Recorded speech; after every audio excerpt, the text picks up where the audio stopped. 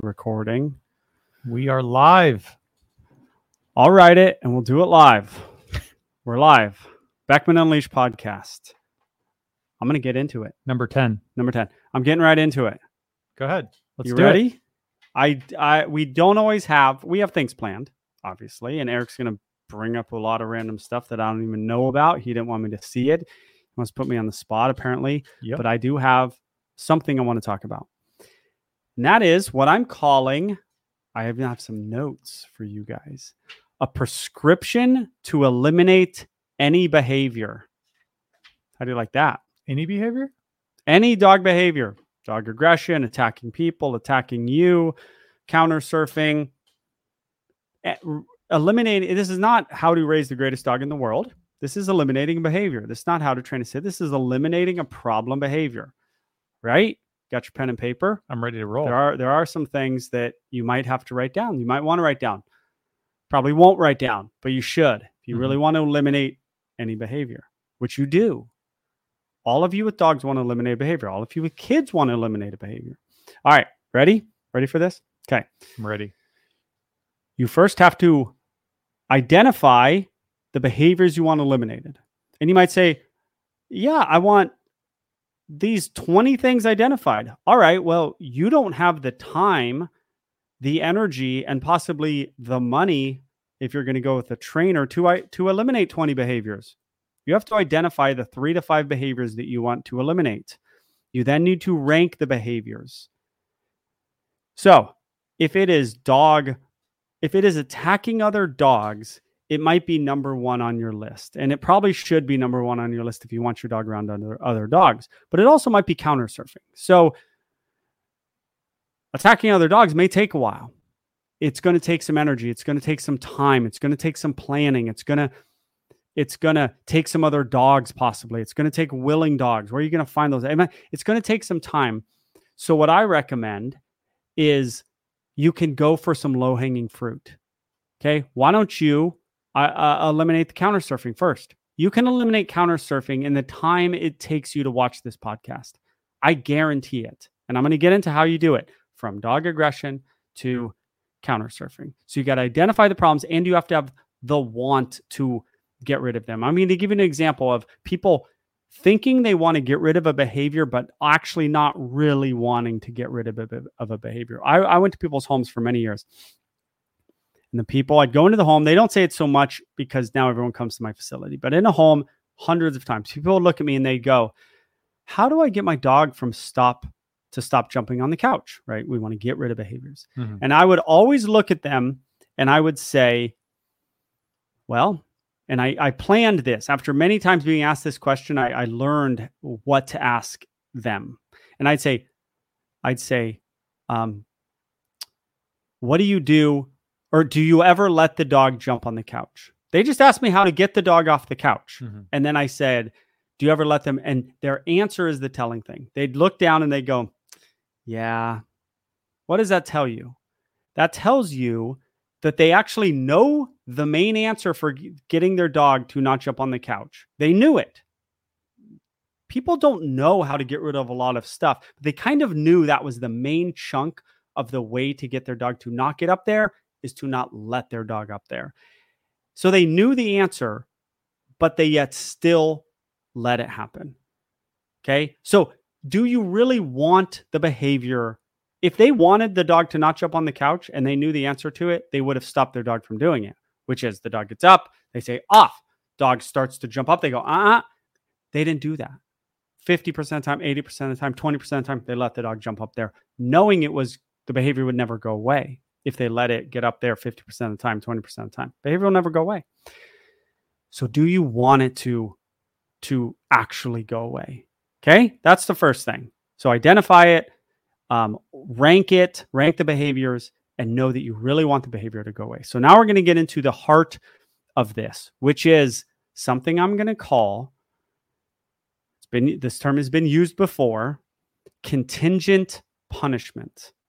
Okay. Now, punishment is not like you think it is. Punishment does not mean some horrible thing. Punishment means anything they don't want to happen. People, dogs, there's a continuum, super punishing over here, barely punishing over here. There's a lot of things in between.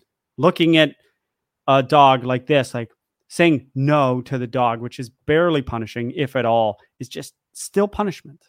Okay. So I'm using this punishment in a continuum. What does contingent mean? It means the dog understands why they're being punished, or I'm going to use punishment and corrections interchangeably. Okay. Even though they're different, we're going to kind of use them interchangeably. So I'm not just saying punishment, punishment, punishment all the time, because some viewers of this channel are not that smart. And then they go, yeah, it's surprising, right? How dare you? They go punishment and they get all weirded out by the word punishment because they don't understand the operant term for punishment. So we're going to use corrections sometimes. Contingent corrections, contingent punishment. The dog understands. You've watched my videos. Sometimes I blow your guys' ears out when I yell. Am I yelling because I feel like yelling at a dog? Am I yelling because I feel like blowing your eardrums out? I am yelling because the dog, when it goes at another dog, it needs to be, the behavior needs to be marked. Now, how do you mark a behavior when the dog doesn't hear the mark? Like a clicker, right? A clicker is a very unique sound. The dog hears it. The clicker people go, studies have been shown that the clicker goes right into the brain and they hear it. Well, they hear it because it's a unique sound they never heard before. So yes, they hear it. They also hear my yell because they have to hear my yell, because it is not fair to correct a dog when it doesn't know why it's being corrected, and the behavior will not go away because the dog doesn't understand. So my yell is loud because I don't care about your guys' eardrums. I care that the dog understands and heard the marker, because then it is followed up with the correction. They have to work together. They don't work. The punishment does not work if the dog doesn't understand why it's being punished. Counter surfing. We can go through. This is a prescription to eliminate any behavior. You have to have the will to do it, and then you have to understand how to do it. And it's contingent punishment. Now, there's difficulty in this, and I'm going to give you that. But they have to understand. They have to hear the marker, which is the bridge. Bridge is the gap in time between the behavior, the bad behavior in this case, and the punishment. That's the marker. And I yell, hey. And then the dog goes for 1/100 of a second, sometimes goes, huh? And then I'm already walking towards the dog, and then I'm applying the punishment or the correction. And then they understand, I went at that dog, that yell happened, it snapped me out of my brain. I looked at the guy, then he made me sit, and I was like, oh my gosh, okay. This correction is more than the reinforcement that I got from going at that dog. Now behaviors will eliminate. So is the correction, that's another part of it, is the correction more than the intrinsic or the reinforcement they got from the behavior they just did? And this is, I don't think any of this is tough. And I don't think it's going to be that tough in how I explain it to you. But some people think it's tough. Okay. Counter surfing. Your dog gets a piece of steak or a piece of bread 1 in 10 times. They don't get it every time. It doesn't matter. The notion of getting it or seeing the steak or smelling the steak, they get reinforced every time they jump up on the counter. I've had so many you got to understand that.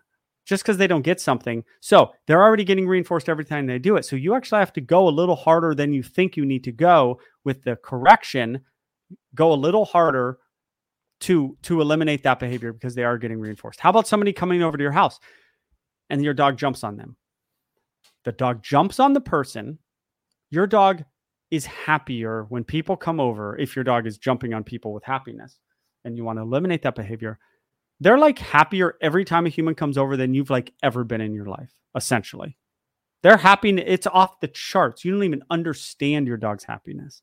So dog jumps on the person pets the dog for half a second, or maybe looks at the dog, or maybe touches the dog and looks at the dog. Imagine the reinforcement that dog got from that jump. Then you go, no, off. Where does that lie in the punishment spectrum? The reinforcement the dog got is actually way over here, super reinforcing. The punishment you applied, here's neutral, is right here. Behavior ain't going away. You got to get that punishment. You got to go a little harder. Hey, you got to continue to punishment. You got timing, and grab them, sit them down, and they got to go, oh, okay, dude. Now, this is tough. this is a tough thing to do because there's guests coming over, because there's, I don't want them to think I'm being mean to my dog. I get it. You're not being mean to your dog, but also the timing of it is tough, right? Because the dog's out of its mind at the moment. So that's why I have the leash step-on method. I did a video on that 2 months ago, 3 months ago, February. How many months? Yeah, whatever, how many months ago that is. That takes all the guesswork out of this thing.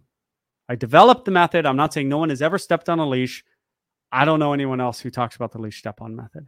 It takes the guesswork out. The dog gives himself corrections, and the dog does not get the reinforcement from the person.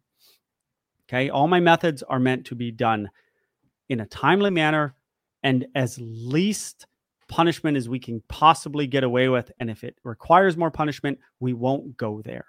Okay. We will take the longer road to get rid of the behavior if the punishment required sort of exceeds a certain level. And this is adjusted per dog as well. And there are some people who can't do any of this. Okay. Contingent punishment. They have to understand, and then you have to apply the correction in a timely manner. How about your dog barking, trying to attack, biting, lunging at people and dogs? Here's where the difficulty comes in on this. And I'm going to try to explain to you the difficulties of all of these, because there's nuance to all of these, but you got to understand the basic framework. Do you want to get rid of it? And then contingent punishment. Okay. You got to understand reinforcement.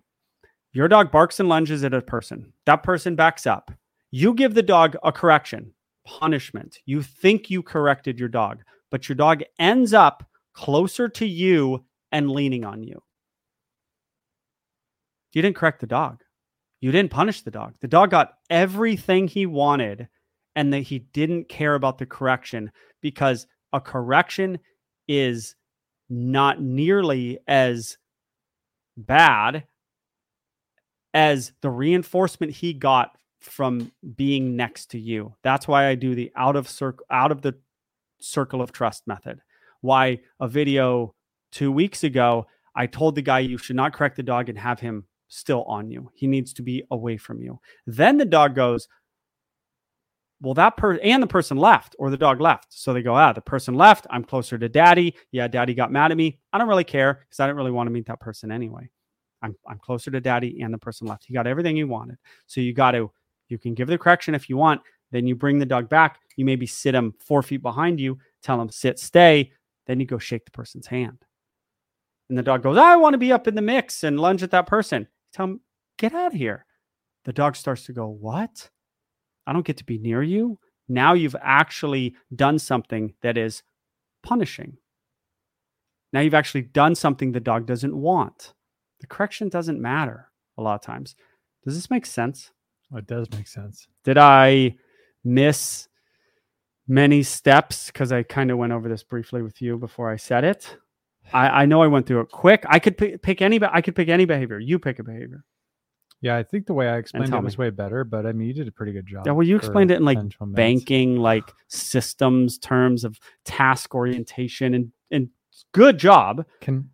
My brain doesn't think like that as much. I wish it did. And I wish I was like, okay, guys, get your pen out and write all that. I'm going to get to the points, hopefully, in my own way. Can I recap what I think you said? Yeah. And then give me a behavior. Okay. I didn't touch on. So first you need to, you're saying Eric's brain works differently, in some ways better than mine, as far as like whatever the hell you know in your brain about organization. Yeah. Go ahead. So you're saying I can eliminate any unwanted behavior, or virtually any unwanted behavior, right? Yes. Then you're saying the first thing you need to do is identify that behavior.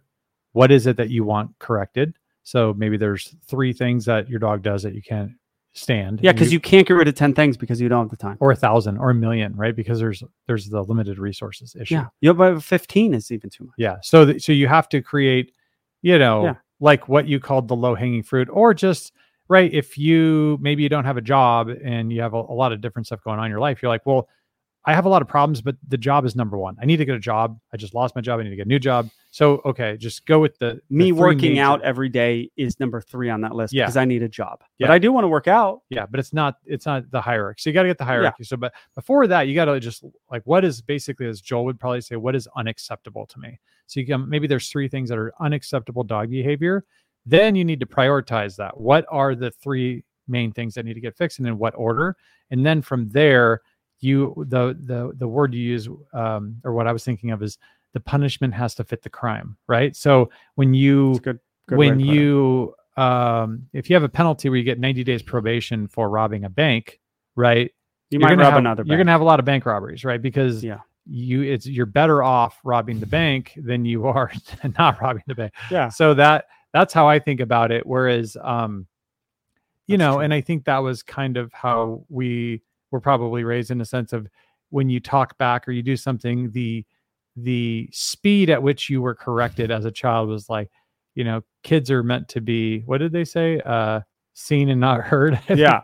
Was the term. So that it's was like a little before us. My uncles were like that, but especially on one side of the family. But it's like you were talking about that gap, and I was thinking the word delay, right? Because it's a bad thing, right? How long between the negative behavior and the correction is there? Yep. And if it's a split second, it's perfect, right? Yep. If it's an hour, then the dog you're running into this contingent, what did you call it? Contingent punishment is like, okay, dad's mad. I don't know why he's mad. So the dog is confused. Yeah. Have you ever seen me, or any of the people, the pod, as we call it, ever seen me sit back and just go, hey, hey, hey? No. There is a hey, that's a snap, and then this is to your point, and then I'm already walking up to the dog. It's all one flowing motion. It's all one thing with a marker that snaps him out of it and marks the incorrect behavior. Then I'm already moving towards the dog, and then I can make a choice. If the dog goes, oh my God, sorry, my point is made. But I'm not going to sit back and go, hey, hey, hey, and yell. I always have to move in. And then each time I do it, I have to move in less. Hey, and the dog goes, oh my God, I'm sorry. Because 10 times before that, you came and grabbed me and told me sit. Well, now you don't need the punishment. So the punishment is like, almost could be, another word for it could be like an intervention, right? You're doing some type of intervening on the situation. Yeah, but they don't want the intervention. Yeah, they don't want it. But so like you can intervene in different ways, right? So you can intervene with and you fade out the intervention. Yes. Yeah, and so I think about unwanted behavior. I did like your couch situation. So if we could like explain, okay, I'm going to pretend like I'm an actual customer, right? So I've got a problem with my dog jumping up on the couch. So I want to get rid of this behavior. Yeah. But I do like that. Like when we watch a movie, you like snuggling, you know, like maybe the wife's not home and I have the puppy is on and it can hang out with me, right? I could pet the dog and we just feel closer, but I want to get rid of it. Okay, Eric. You know what I mean? So I'm motivated. Oh, you are? Yeah.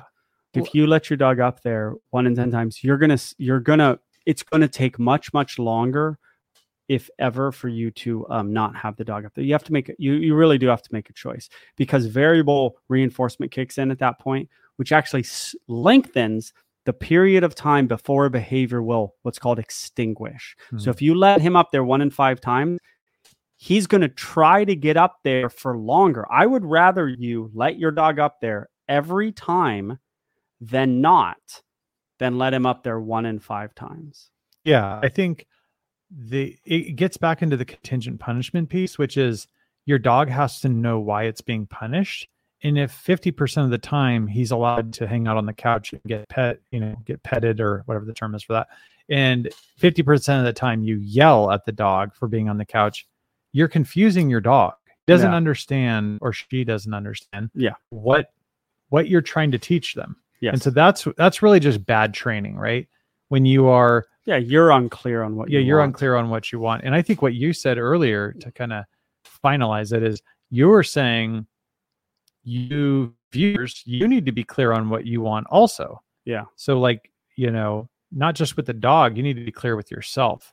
Yeah. What do you want out of this dog? And then you need to come up with a plan of action. Do you have access to your dog has dog aggression? You have access to good dogs? If you don't, that's hard. That's why I'm busy and someone drove from Maine last week, bro. I love that. Maine. I love it. I was like, okay. Put the dog in the car. We're going from Maine. Yeah. Yeah, they drove out. What is that, 70 hours? It's the farthest possible point. You think Key West? No, Key West is closer. Yeah, it is. You think Alaska's closer? Yes. It could be. Northern Alaska? Yeah, Maine. You don't get farther than Maine. Yeah, it's pretty tough, right? That is literally across. I once dated a girl from Maine who couldn't ride a bike. Did you break up with her for that reason? Yeah, I was like, your lack of bike riding is why this is over. She was an adult who couldn't ride a bike. Coordination, maybe. An adult who couldn't ride a bike. Yeah, that's unacceptable. That's unacceptable behavior to me. So, okay, let's we were talking a little bit about the buy-in piece of it, or I was talking about it, but like the idea of, can we get a united front in the household on what the problems are and agree on a plan of action for this issue, right? Yeah. Like, let's not treat the dog when it gets up on the couch and then, with one family member, and the next one does the opposite. Right. And consistency within the family. Okay. Idea, right? Do you think that the pod people understand? I know I can be more prescriptive and talk about every behavior we want to get rid of. Do you think that they understand what they need to do for any behavior, or do I need to go through every single behavior? It is a 2-hour podcast. The only thing I want you to share with is, we were talking about this a little bit before, but the idea of the recall, getting your dog to come to you, right? So to say, part of this is looking at the resources that are available to solve the problem. This podcast is one, but you have almost 500 videos. Yeah. Well, let me say something else. There are behaviors that require, and someone might go, no, they all require. No, they don't. A dog attacking a dog does not require reinforcement, like real reinforcement. Like, it is basically a corrections based thing, because it is based on being oftentimes, forget what you heard, based on wanting to hurt a dog many times for no reason, because they just say, get out of here, dog, and I'm going to attack you. So recall and loose leash walking also require reinforcement. So to your recall point, there is a sort of contingent punishment aspect to it, but there's also this other aspect that is reinforcement. Now, that means reinforcement. Part? What is that? The positive? The positive reinforcement part. Yeah, I'm kind of focusing on like counter surfing. Force-free trainers will say the stupidest thing in the world, and they'll go, well, reinforce your dog every time it's not counter surfing. Yeah. But one, I don't want to reinforce that dog. That covers a lot of ground. That's it. How about we just wait for that 0.5% of a day when they are counter surfing? We eliminate that, and then we don't have to do this rigmarole of constant treats around the counter. How about we just do that? Because it ain't mean to go, hey, and go grab the dog, sit down, and the dog goes, okay, sorry, I won't get up on the counter again. So my point is, there are things that are best done with a timely correction, which is another way to say contingent punishment, and aren't reinforcement. But there are things that need reinforcement. Recall would be one of those. Need a lot of reinforcement. It's not even 50-50. It's 70-30. It's 80-20 reinforcement, 80% reinforcement. So I think I used positive reinforcement with my 3-year-old yesterday. Tell me if I'm right. I'm sure you use it every day with your 3-year-old. I do a lot of negative reinforcement, I'm pretty sure, which is yelling. I mark the behavior. That's not negative reinforcement. What's it called? Positive punishment. Positive punishment. Why? What's the difference? Let's talk about positive means to add. Okay. And then negatives to take away. Yeah. So negative reinforcement is on the flip side of like positive punishment, of taking away a privilege or something. Well, things they get flipped. So the negatives, if you say positive reinforcement, it's very simple. Positive punishment, very simple. To add something reinforcing, to add something punishing. Very simple stuff, right? Positive reinforcement, positive punishment. To add something reinforcing, to add something punishing. The negatives are weirder. Okay? Negative reinforcement is to take away something bad. To take away some negative. Something bad. But yet So reinforcement, it's completely flipped. It's flipped. There's still the takeaway part of negative, but it's flipped. So explain it to a seventh grader, or not to a seventh grader, but about a seventh grader. A seventh grader gets in trouble, and the parents do something. Okay. What's an example where they take something away? Okay. I'm going to use timeout, for example. And this is where Skinner and all the, operant conditioning is the greatest thing ever. It's not. There's some weirdness in it. Okay. It is not that. Yes, we use it. Yes, we give paychecks. Yes, we say thank you to your wife and to your co-host. And yes, you give your kids candy for being good. And yes, you take them to. Yes, this is in life, but you should not live by consequences, which is what operant conditioning is: behavior based on consequences. Consequences being reinforcement. Positive reinforcement is part of the operant conditioning. Yes. Hierarchy. So you asked me to go through them, correct? No, I wanted to know like negative. Reinforcement. Timeout. A timeout. The kid does something. Mm-hmm. Okay. And you go to your room, or you yell at them. Yep. That's positive punishment. Because you're adding punishment. The punishment. Yeah. Well, they go to their room. Let's say you were so scary, they wanted to go to their room. That's actually how it really is for me. Yeah. So you think it's a punishment. They're like, hell yeah, I want to get away from this guy. So you actually applied. I mean, they willingly went in there. So it's a weird thing. So then it was negative reinforcement. You are the punisher, the punishment, and they were removed from you. So it was reinforcing. So it benefited them. So that's where operant conditioning gets weird. It's like you think, that's actually punishing. No, it's not, because you were the scary guy who they wanted to get away from. And many other instances of that where he can go through this. So was it willingly done?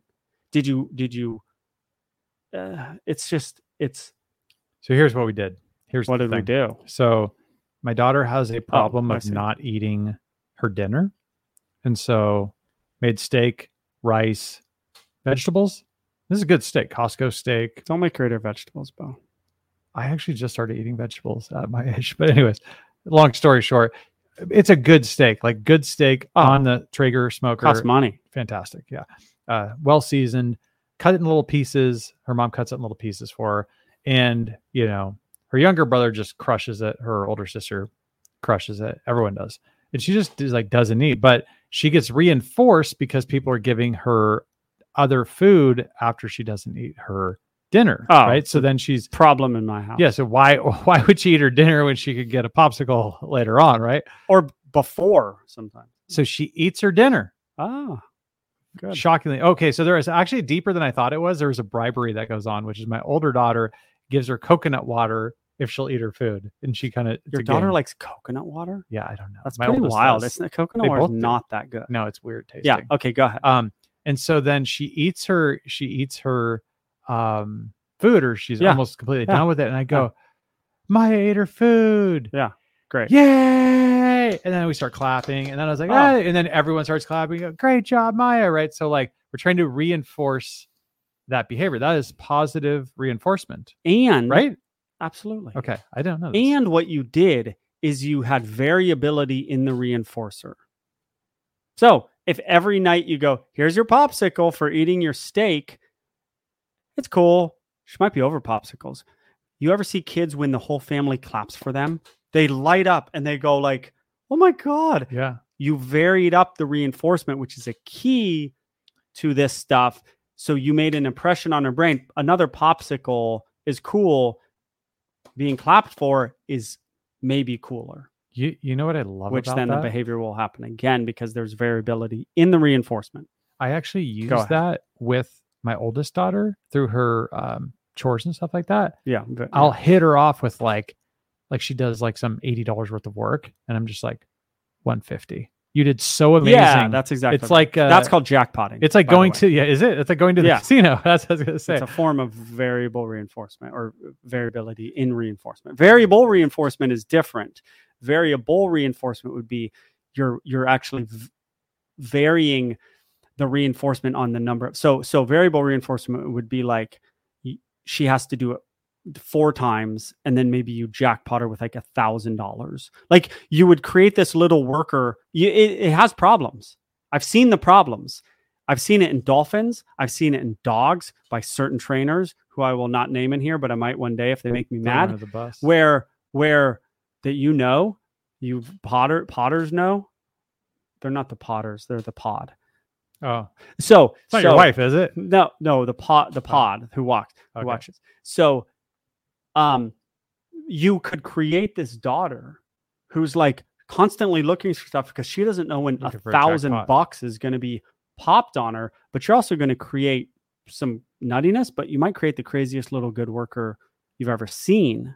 But does that make sense? You can go nuts with this stuff of variability and jackpotting to where you're creating. There's something levels, you don't want. Yeah. So for instance, if someone really helps you, like they babysit your kids, and then it's so important to you and so valuable, and that they did such a great job that you're like, hey, $40 is not enough. Like we're giving you 100. Sure. But if it's just saying, if you went nuts, but if you said, hey, it's $40, here's 10 grand. Like you're creating confusion, right? Like they're like, okay, now you're going to get weird behavior, right? That's right. Yeah, it's like 70x or something ridiculous. They're like outside your door. Like, yeah. Are you leaving? I could watch your children. And you're like, this isn't normal behavior to be out here. Lady. They're like, I watch your kid from outside while you guys are at nighttime. You're like, so yeah, you can create some problems. Yeah. I've seen dolphins. They come over to the edge of the pool and they're like offering every behavior. They're like, and they're like, they just want some fish, right? Well, yeah, but SeaWorld's so into jackpotting and variability and reinforcement and variable schedules of reinforcement that they create. What does SeaWorld want to do? They want the most high level training and tricks there are for the people. They don't much care about the fact that they do. They're creating a little bit of nuttiness. They're creating a little bit of nuttiness. I've seen a very well-known force-free trainer that had a dog, and it was out of its mind with offering behaviors because the trainer was so operant, and it was horrible to watch. I'll be honest with you. And I will not say their name. Yeah, we are very careful not to throw people under the bus that don't deserve it. Like she or he is a nice person. I like the person. Yeah. So I like this. I think we could keep this going as like a theme. Do you have any final words on this, or should we dabble into some other? This went into operant conditioning and other training, but it was sort of how to get rid of a behavior. And I hope you can expand your brain and go, oh, he didn't mention this behavior. But I understand the principles, and I'm going to apply those, and then the behavior should go away. I don't care what it is. Yeah, I don't care. Speed. I think a lot of people don't get the speed of correction proper. Don't you think? They think they're being fast at correcting a behavior, but they're actually way slower than you would be. It's not even the speed of being on it, and then the approach from you. It doesn't have to happen. You don't have to run, but the things in their brain, they have to be connected. The yell, which it doesn't have to be yell, right? In clicker training, it's a click and then a reinforcement. It's something, a bark, and then something else happens. Oh, now he's coming towards me. Oh, now he's telling me to sit, and he's doing it in kind of a, oh, you're being awfully serious, guy. Those things together create the contingent part of punishment. I have an idea for they understand video. It. What is it? Make fun of the force-free positive reinforcement, folks. Oh, I love that video already. I get one of those goofy bags. Remember those goofy treat bags that we showed at I remember Cahoots? Shout out Cahoots. Oh, we did a video on I talked about my favorite. You said they were so dorky. Oh, like dorky treat bags. Dorky. Yeah, they are dorky. We have dorky treat bags, but rather than training dogs, we train people, and we just have a big, huge bag of M&Ms. Yeah. And then literally you're like, yeah, good job, Joel. Good job, Joel. Good job, Joel. Good job. It was just firing M&Ms at you. That's a great idea. Like, who would do this? Like, this isn't life. Yeah, it's great. You're just like, hey, this is life with your dog. Great job sitting on the couch. Yeah. Where are you going? You going to do your homework? Great job walking to do your homework, right? Like, you can take it to absurd levels. It's kind of like great job not lying. It sounds like something on The Office. You didn't right? lie. Like, here, I'm just going to constantly give you. How about when you lie, I go, can't freaking lie. Well, what about I was actually thinking while you were talking about that, about your kind of what I'd call a monologue. Great job not hitting anybody today. Yeah. Fantastic. I was trying to think about when you're talking about now, I probably lost my train of thought, but you're talking about the monologue. Yeah, I don't remember now. I cut you off right in the middle, dude. It was gonna be okay. You think about it while I say something. Yeah. I actually don't have a lot to say. I got a bunch of stuff on my phone, but that's what I'm saying. Okay. It's you. You're driving this train at this point. Okay. That's Eric's trouble. gonna pop. And then if you remember, Eric's that's trouble. So yeah, I'll give up on that. So first of all, what we have to do is we have to get into the apology segment. And the apology segment this time is we want to apologize to every Rottweiler owner for our breed of the week Rottweiler segment, where you talked about like 6 movies that Rottweilers were in, and like, yeah, there are a lot like Dobermans that are from Germany, and then we just like we just talked about natural disasters for like 2 hours. We're sorry that the breed of the week was so underwhelming. Yeah, well, it was a great topic. It just didn't get covered. Bro, really. I was thinking about that. I was thinking about what I said about Rottweilers, and then the commenters were like, you didn't talk about Rottweilers very much. You just talked about the Sopranos after that. And I was like, yeah, there wasn't like, I'm not here. I'm not going to read Wikipedia on live Wikipedia on this podcast and bust out Rottweiler stats. And so I thought about what I said, and I was I kind of said what I had to say. Like, there's other things that I'm going to add right now that, because I did think about like, what else could I have added? But like, breed of the week is not like, I don't want it to be like a Wikipedia reading, or what is it, AKC or whatever. AKC, regurgitation. But I could have said more, and I could have said some cool stuff, like what I thought about with Rottweilers. So apology segment. Good apology to the Rottweiler owners, and then we'll get into more apologies. By the way, the apology segment is a joke. One of the commenters was like, you shouldn't apologize. They like didn't understand the apology. The apology segment is a giant joke. Yeah. We don't apologize about hardly anything. Our apology segment is a joke. Or is it? We apologize to Frasier. We crapped on the show Frasier, and then which deserved. So we're not apologizing for that. But do we have anything great to say about Rottweilers before I jump into the next one? Because I already have another one I didn't tell you this time. Here's what I thought. And that's what I think people want and what people are interested in. The dominance level of Rottweilers. I just thought about that randomly. It's like my opinion. It's not a Wikipedia thing So I'd put the dominance level of a Rottweiler just above Dobermans and just below Akitas. I mean, these are interesting little stupid facts that I've from 100 Rottweiler. Oh, here's another thing. Rottweilers kill a lot of people. What do you mean by a lot? Well, that's a good question. You don't know the answer, good luck finding death by dog stats. By breed, yeah, that's by breed stats. There's one that kills way more people than any other breed, and it ain't even close. And we all know who that is. You know what's funny about that? Is I think you just gave me an amazing segue to my next breed of the week. Oh, I'm guessing who it is. Well, we'll start with they kill way more people than anyone else. I'm not saying what you're saying is true. I'm just saying, all right, you could see right here for the breed of the week. See what I wrote there? Yeah. So they said, this is actually from the comments. They said, let me finish my Rottweiler. Go ahead. So we're going. They kill a lot of people. Why do they kill a lot of people? They don't kill as many as pit bulls.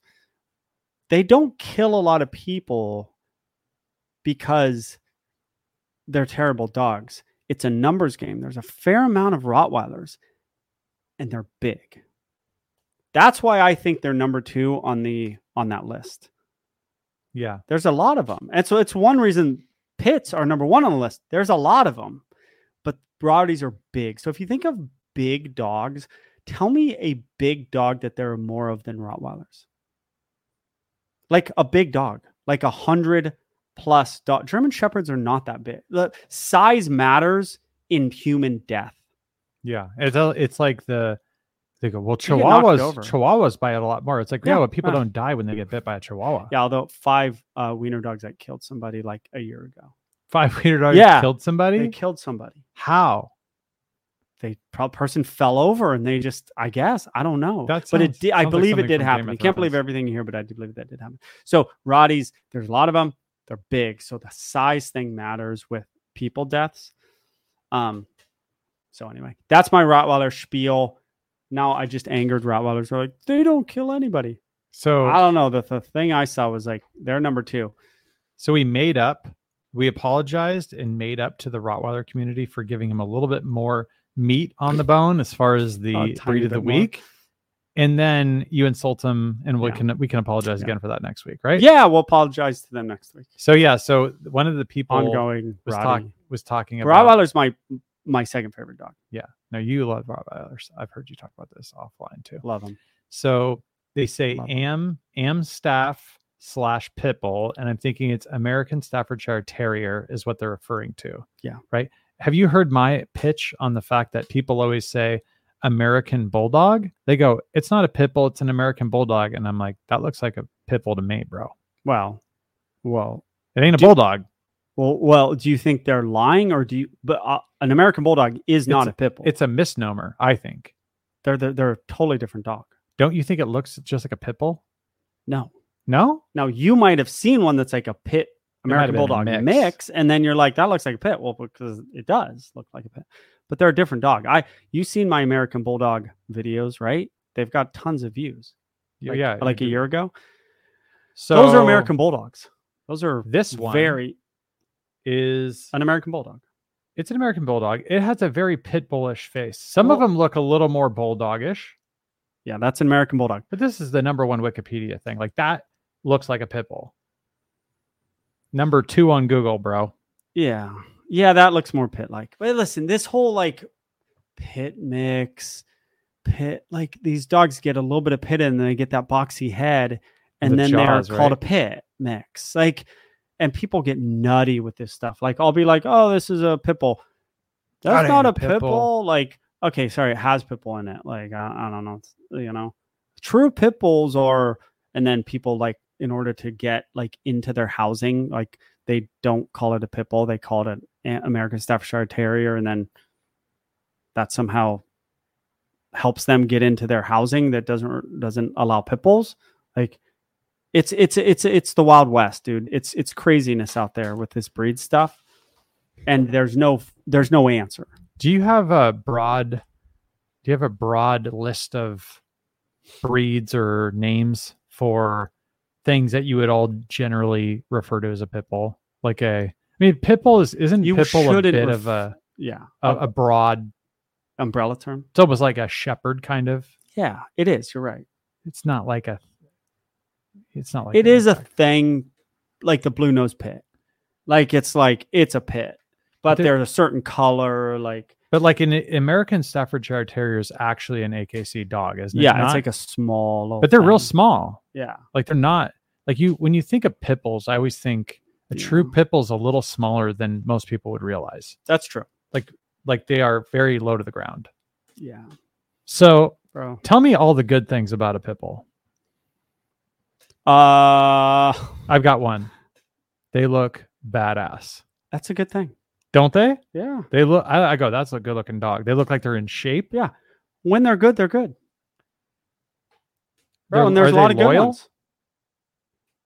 Yeah. Well, not loyal to the mailman though, right? Well, they're loyal. Are they more loyal than the German Shepherd? Like, are they loyal? Like, I don't know. There's a hierarchy of loyalty, right? and are they at the top? No, they're not at the top. But I mean, what is loyalty? Like, there's all these questions.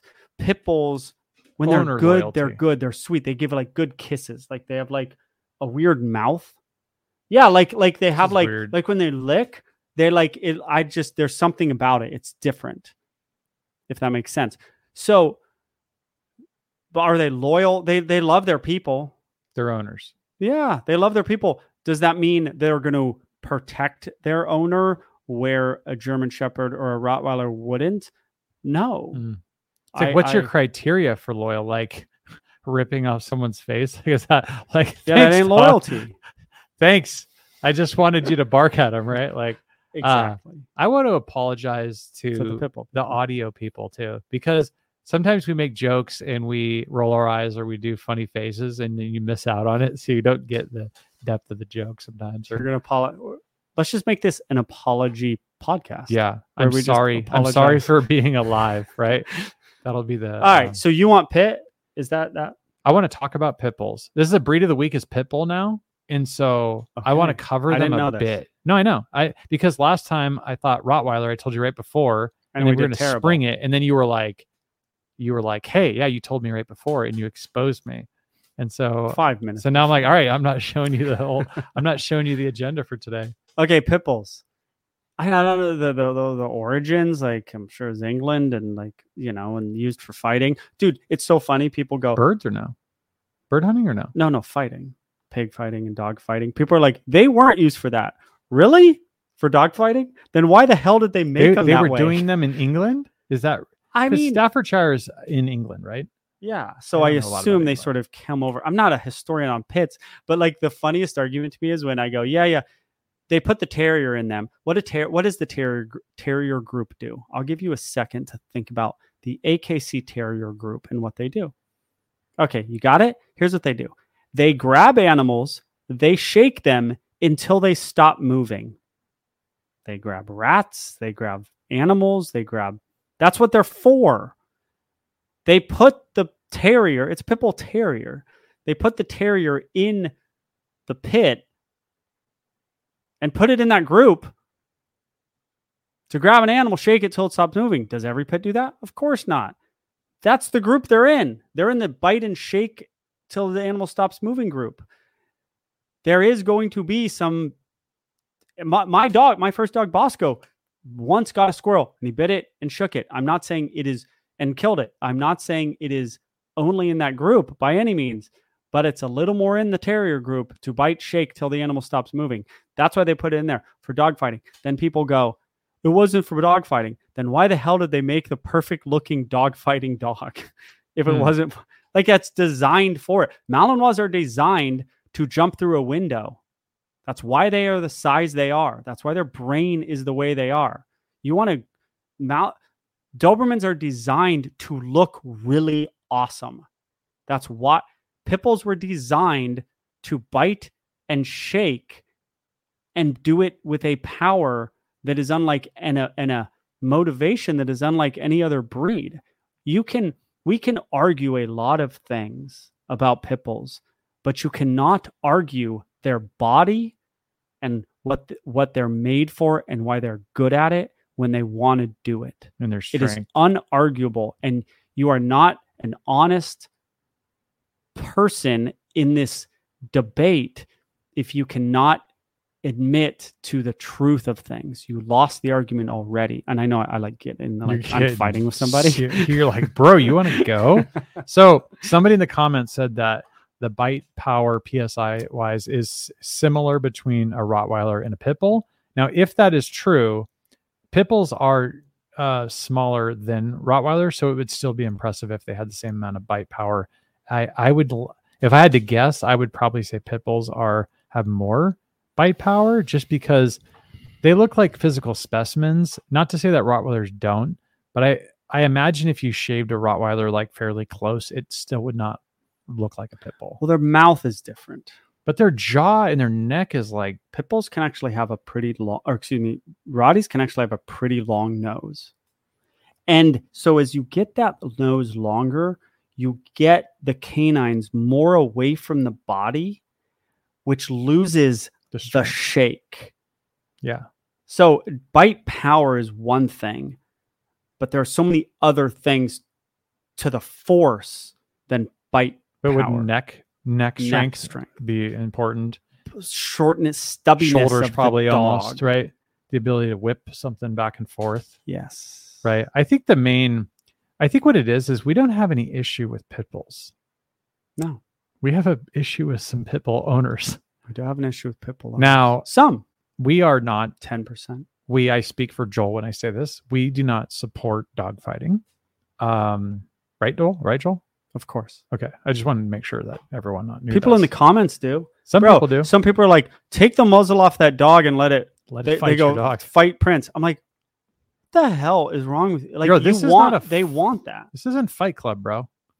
That's what, and I'm always confused. It never ceases to confuse me. And there's many comments about, oh, Prince can win when the dog's in argument and a muzzle. Yeah, we're not looking for Prince to win. There's a guy who commented on a video of yours, and he's saying, yeah, this is how you get your dog seriously injured. And I may or may not have responded. And if I did respond, I might have said, yeah, that's interesting because Bosco was like 10 years old and never got hurt. And then Prince was like, is 4 years old and hasn't got hurt. So maybe Joel just knows what he's doing. Bro, I was going to say the same thing to that comment. I saw it twice. Listen, like, what is that when you like do a test and like the numbers just, there's so many numbers of it that something never happens, that it doesn't mean something couldn't happen. But I think it's like the law of large numbers, like, or maybe like to some degree, if you have enough of something, if you roll a dice 1,000,000 times, you're going to get a certain, a very small edge case. You're going to eventually get it. Like if Prince worked with 700 billion dogs, like, yeah, he's probably eventually going to get bit. But if he works with 10,000, he probably will not ever get bit. Yeah. No, if I do this for the rest of my life and I go through 6 dogs, so then I have to weigh what is the help to society that those 2 dogs have done, and the small, because I have so many measures in place and criterias in place that have to be met before that dog is ever not on a muzzle with my dog or any other dogs, that the system has borne out that it works. Could something happen? Yes. But when that something happens, how many dogs have been helped in the process? I think it's don't try this at home to some degree. And I think it's one of those things where if you see gymnasts, right? You see a gymnast, right? And they do like a muscle up onto the bar. Yeah, what doesn't take risk, by the way? You go, that's probably pretty easy. I mean, look at that guy. He just whipped himself up on the bar like that. I'm sure it's easy to do because the guy just did it real fast. So then when he sees you, right? So they come in, they're barking at the fence. You're like, this guy's going to meet Prince. He needs a muzzle first, right? And the leashes, all your different tools that you use. Yes. So you get there. Well, you've got the 10,000 hours of, to become a master, so to speak. So you're working with the dog, and it's a pit bull, and you're working with them, and you start to see like behaviors that you want to see, and you're going, okay, this is good. And then you continue to push him and you're not seeing anything bad. And you go, you know what? This thing doesn't need it. Yes. Yeah. But just because you can do that doesn't mean Joe Schmo, who just got his pit bull, knows when to take the muzzle off. I know. Why would he? I know. He only thinks he knows. I don't even love that. Listen, don't do anything I do at home. This is I might eventually put it on this thing. Who the hell is doing what I do at home? Like, I just don't think it's a thing that people look at and go, I'm going to do that, because there's 2 variables in there. There's actually 3 variables in there. There is Prince, there is me, and there's my facility. I think people watch my videos, unlike other dog trainers who go, I could do that. Like, I have more variables in it to a degree when it comes to Prince and a dog. Just dog training is dog training. They don't have the dogs. They don't have they don't have a Prince or the dog. They don't have the facility, which is used in a certain way, and they don't have me. So like, yes, we could say don't do this at home. My gut tells me people aren't trying to do what I do. I think they are trying to introduce aggressive dogs to other dogs in their family, and do not know how to do that. Okay. We've done videos on like, be careful. Be careful with that.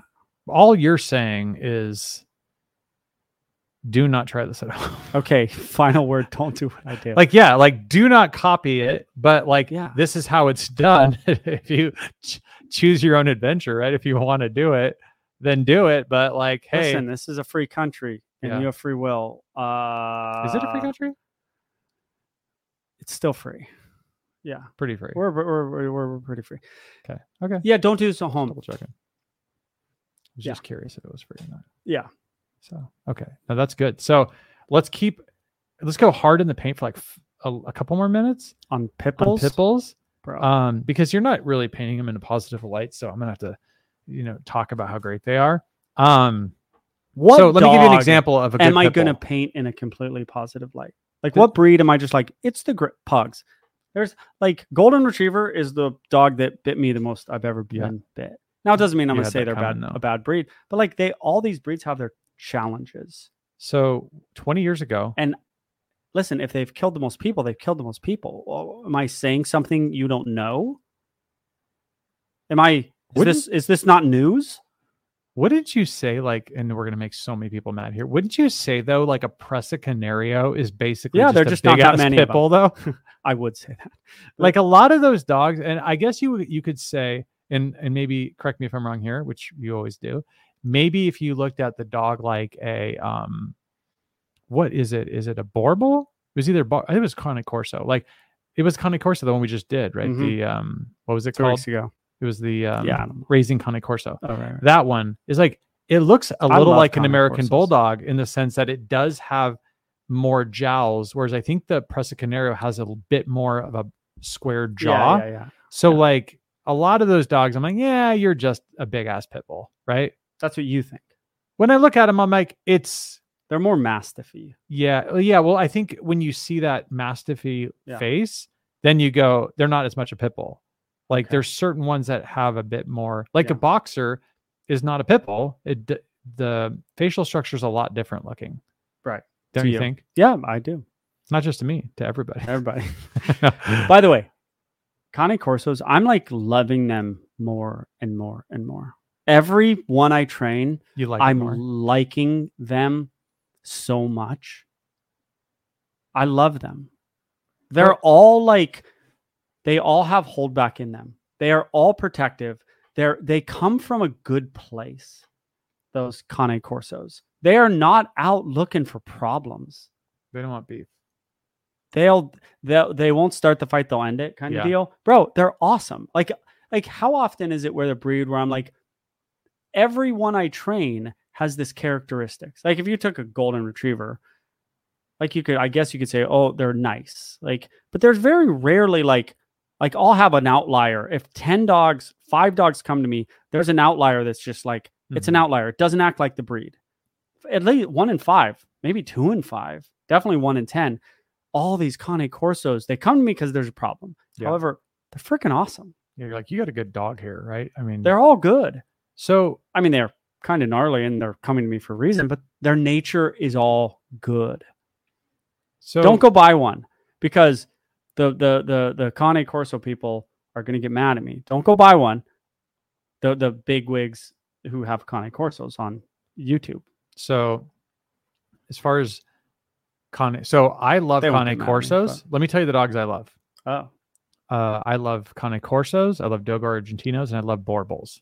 Do you know why I love them? It's about my list too. Why do I love them? Because we've done videos with them. And how do the videos do? Oh, yeah, they did well. They always kill it because everyone sees this massive. Even the one that you just did, the Cane Corso one, it was a fairly quick private session. Wasn't a ton of work that I think went into that one. Yeah, just kind of put it out there, and I thought it was like 60,000. We just put it out a couple of weeks ago. Like it's doing good. It's just gonna do good. Yeah. So I love those dogs. So explain to me, as the layperson, which I am, I always think Cane Corso, Presa Canario, Dogo Argentino, and Borbal. I just kind of put them in the category of just some gnarly badass dog that's huge. Yeah. What are some other differences besides this quick one that you did about the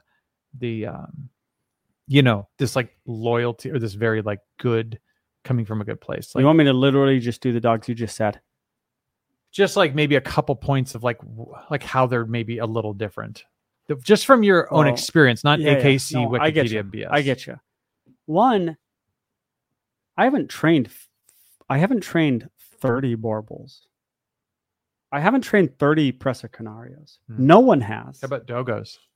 No, nobody has trained that many. Because there aren't enough of them. I'm not in Argentina. I'm not in Africa. I'm not saying there's even Borbals all over Africa. I'm saying there is no if I haven't trained, I have trained. I guess if I owned a Borbal, I would train some of the Borbals around this country. There's simply not enough of them. So I hesitate to get into. So Cane Corso. Oh, there's a lot of Cane Corsos. As a actual breed is a more popular breed than the others. Significantly. Okay. So that's like, Yes. It's not beagle level, but it's up there. All like Borbals, the ones I've trained, they're pretty awesome too, bro. Like they hold. Which one, Borbals? I do a lot with like hold back. Like if you're going to be a big gnarly dog, like you can't go off half cocked.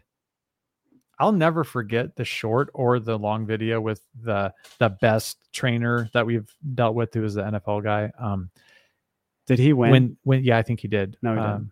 Well, you were wrong if you didn't make him the best. But when that Borbal goes past Prince, it's like such a cool thing. I know, because it's just like powerful, and he's just like, "Hey, bro, I don't got a problem." I know, but he's like, I mean, you're more than welcome to create one. Yeah, but he's fine. He's so Prince confident. was cool, and he was cool. They were two cool. confident guys shake hands. They're like, "Hey, what's up?" Adults sniff each other's butts, and then full adults. Neither of them. They both have attitude. Yeah, so he's let's say that guy's as good as Prince. That's pretty good. Which of those dogs that I mentioned, maybe Presa Canario, are the most like a general pit bull on the street physically? Did you say Dogo Argentino? I think so. Then that one. Dogos are, but they are very specific. There's a prey aspect to it. Yeah, with Dogos. Is that the same with pit bulls? Yeah, there's a chase grab aspect to them that is not in Borbals or not in Caucasus Shepherds or not. Those Caucasus Shepherds and Mastiffs, Tibetan Mastiffs, and these really gnarly dogs that are giant. And if there was more of them, they would be on that kill list because they're so damn big, but there's just not that many of them. Mm-hmm. And Borbals and stuff, there's a big dominance deal to them. Then there's dogs where there's a big prey deal to them. Run and get that thing. And when you get into run and get that thing, you get into problems. Trouble, yeah. You get into just don't mess with me or I'm gonna freaking pin you. You go on my feed on Instagram or YouTube Shorts is like Caucasus Shepherds and Tibetan, and they're all about the pinning. They have these big Caucasus Shepherds on leashes, and they let them like fight for a minute. They're not like trying to kill the other one. They're trying to like assert their dominance, and they'll bite each other, and then they just these Turkmenistan guys or whatever like pull them off, and everyone's fine. They're sparring.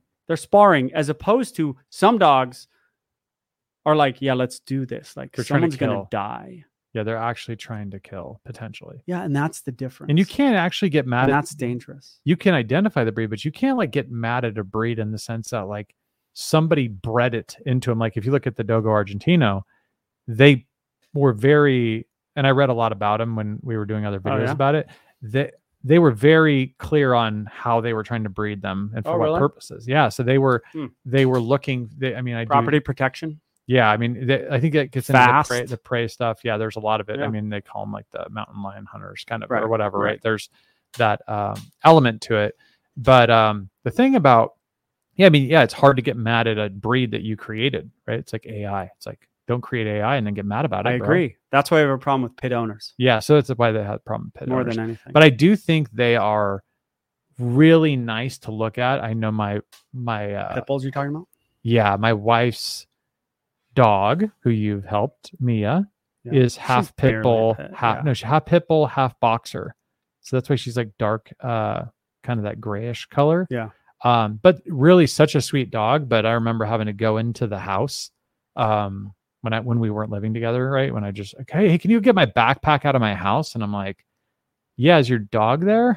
And you're like, you're going in there and it's like, I mean, it was like, I actually screenshotted that comment from last week. I thought it was a super interesting point. Maybe I'll say the person's name later, but the point that they made was about last week when we were talking about, I believe it was Rottweilers. You were talking about the dog that Pickles, right? And you went to the house, but you were on the outside. And the dog was like, "What's up, bro?" A little bit to you. Is this right? Yeah. And so they said that it's almost like, and I might be misrepresenting what they're saying, but it's like a location thing. It's a place of business is what they were saying. Yeah, that's kind of what I said. They said, they said, hey, you're friends, but when you go to my work, I'm going to act in a different way. Did you read that one? Yeah. I thought that was a good way of thinking about that was good. Maybe a hunting dog is going to act differently in the field when it's hunting. There's no friends out there. Yeah, than when it's at the dinner table. Yeah. Right? So all these things come into play. Yep. Right? Yeah. Okay, give me 3 things you hate about pit bulls, and then we'll move on. Hate? 3, love, hate, whatever you want. Something to get somebody mad. Hey, any big, powerful dog owner, get your dog out of shopping centers. Bro. Shopping centers? Yes. Someone even commented that. And my wife, I told this on the first podcast, my wife's like cruising around a store. Our kids were not with her, luckily. She walks around the corner. There's just a giant pit there. She almost falls over the dog. Bro, this isn't, no one knows if your dog is nice. No one knows. You know, good for you. No one else knows it. Yeah. I'm over it. Society needs to change this nonsense. I doubt you'll be able to find the last comment, but it was almost the same. They were, or maybe they emailed me. I get crazy emails, dude. We should talk about the emails I get someday on this podcast. But like, get your dog. Restaurants, I'm not saying to not take your dog. I train dogs on video to go to restaurants, but like, it's enough. With listen, you want to take a little dog that even if your dog bites somebody, it's not a big deal. What about, no one knows if your dog's great. You're the only one. Yeah, you're the only one, bro. Get them out of stores, just chilling. And like, people have to like avoid your dog and like, oh, and the people are just standing there with their big dog. Like, yeah. They're in the back of the man. They're like, you avoid mine. You avoid mine. It's your job to avoid my dog. What is that? It's enough. But they never say, we've joked about this in the past. They never say, oh, hey, he's dangerous. Back up. Right? They never say that. They're always a sweet dog. Yeah, he's a sweet dog to you. Yeah, it's like Pickles, right? Yeah. It's like, hey, he's a great dog. He's a great dog to me. Well, he's not great when I'm out in front of the house and he's not recognizing why I'm there. Yeah. And I think that dog's really smart, right? That Pickles is smart. He knows exactly who you are. And he knows that you've trained him, knowing that you watch him, but he's wondering, why are you out in front of my house on the other side of the window? Yeah. That seems like some intelligence there. Intelligence? Maybe intelligence. You know who loved pit bulls? DMX. Rest in peace, DMX. Yeah, he did. DMX was awesome. Bro, you want to get pumped up? Yeah. What is it? Rider. What's that song? Yeah, Rough Rider. Rough Rider Anthem? I mean, bro, it doesn't get any better. Yeah, he was. It gives me chills, bro. Dude, he was really. That's true. He was. He had pit bulls on the cover of his albums and stuff, but he always talked about how he loved pit bulls the most of any other dog, but he loved dogs more than people. And he was like saying, like, he actually seems like a really good dog owner. Oh. Like this is actually funny because this will be the last pit bull thing we talk about, at least for a little bit. I was going to tell you this. 20 years ago, I was with a girlfriend. We went to her friend's house at an apartment in like Mira Mesa or something. And he had 3 pit bulls. I think I might have told you the story.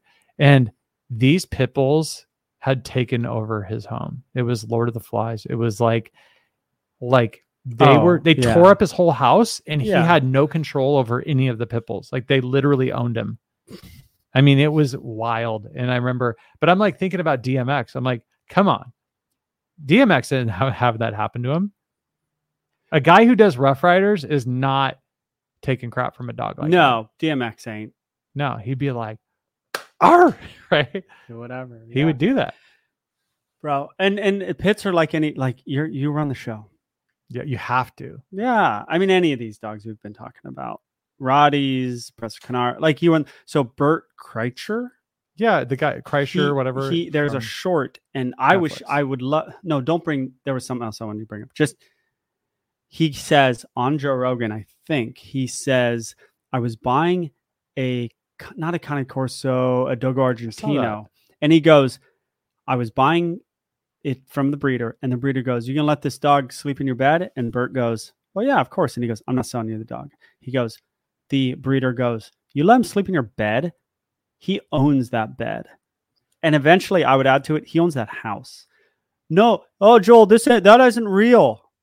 That's not real, Joel. No. It's very real. It's freaking very real with the breeds that we've been talking about in this podcast in the last 20 minutes. So all of them. He calls it a doggo Argentino. Oh, yeah, I think he does call it a wrong name. Yeah, he said it was a doggo Argentino. Yeah. But the other thing though is I'll challenge you on what you just said. Okay. So Joel Beckman gets a Dogo Argentino.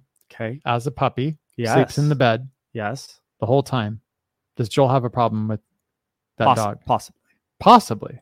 You are a big believer in the issues with the beds. Yeah. The bed's the holy grail. Is this some type of like Sigmund Freud situation? Like what is the driver? It is. And I don't say it to my clients because you don't want to because I don't want to get weird, but I want to say it to my clients. If you see it on the video, I go, yeah, you'll see me hesitate in the video. I'll go, it's like a single woman. I go, your dog sleep in the bed with you? And they go, yeah. And I don't care about sleeping in the bed. My dogs sleep in my bed, all of them. They also don't challenge me ever. Yeah. And they're not like they never would. Like I could allow that. But my dog's not a Dogo Argentino. Couldn't do maybe. But don't you think a Dogo Argentino could potentially submit and no, even in the bed? Yes. I don't, bro. This is getting weird. You get to that point of that dog looking at you. Certain breeds, this is not all breeds. This is certain breeds, Presa Canarios, Caucasus Shepherds. You get that point where that dog looks at you and you go, I'm taking that out of your mouth. And he goes, we might do this. And you have a choice. And you either you're going to take it or you're not. And you got to be ready to fight. And you got to have your wits about you. You got to know when to go, when to give a little, when to cool it off, when to go, this is my thing, dude. And they'll respect it. Yeah. But you might have to have that with these breeds. And you want to get a real one, you want to get a breed that you're getting and you're keeping it neutered and you're getting it to be this gnarly dude. You might have that point, or you just really do good from a young age. Did you say, what was it called? A Caucasus Shepherd or no? Yeah. Is that from like the Caucasus Mountains or no? Yeah. Okay. That's crazy. So that's like where Khabib's from. Dagestan. Yeah. Well, you can imagine then how hardcore those dogs are. They're probably tough as nails. Yeah. Yeah. So what, I mean, you have to understand, I think what you're saying, maybe we do some Dr. Phil diagnosis here, but what you're saying is you could potentially be going, let's just say Prince as an example. Yeah.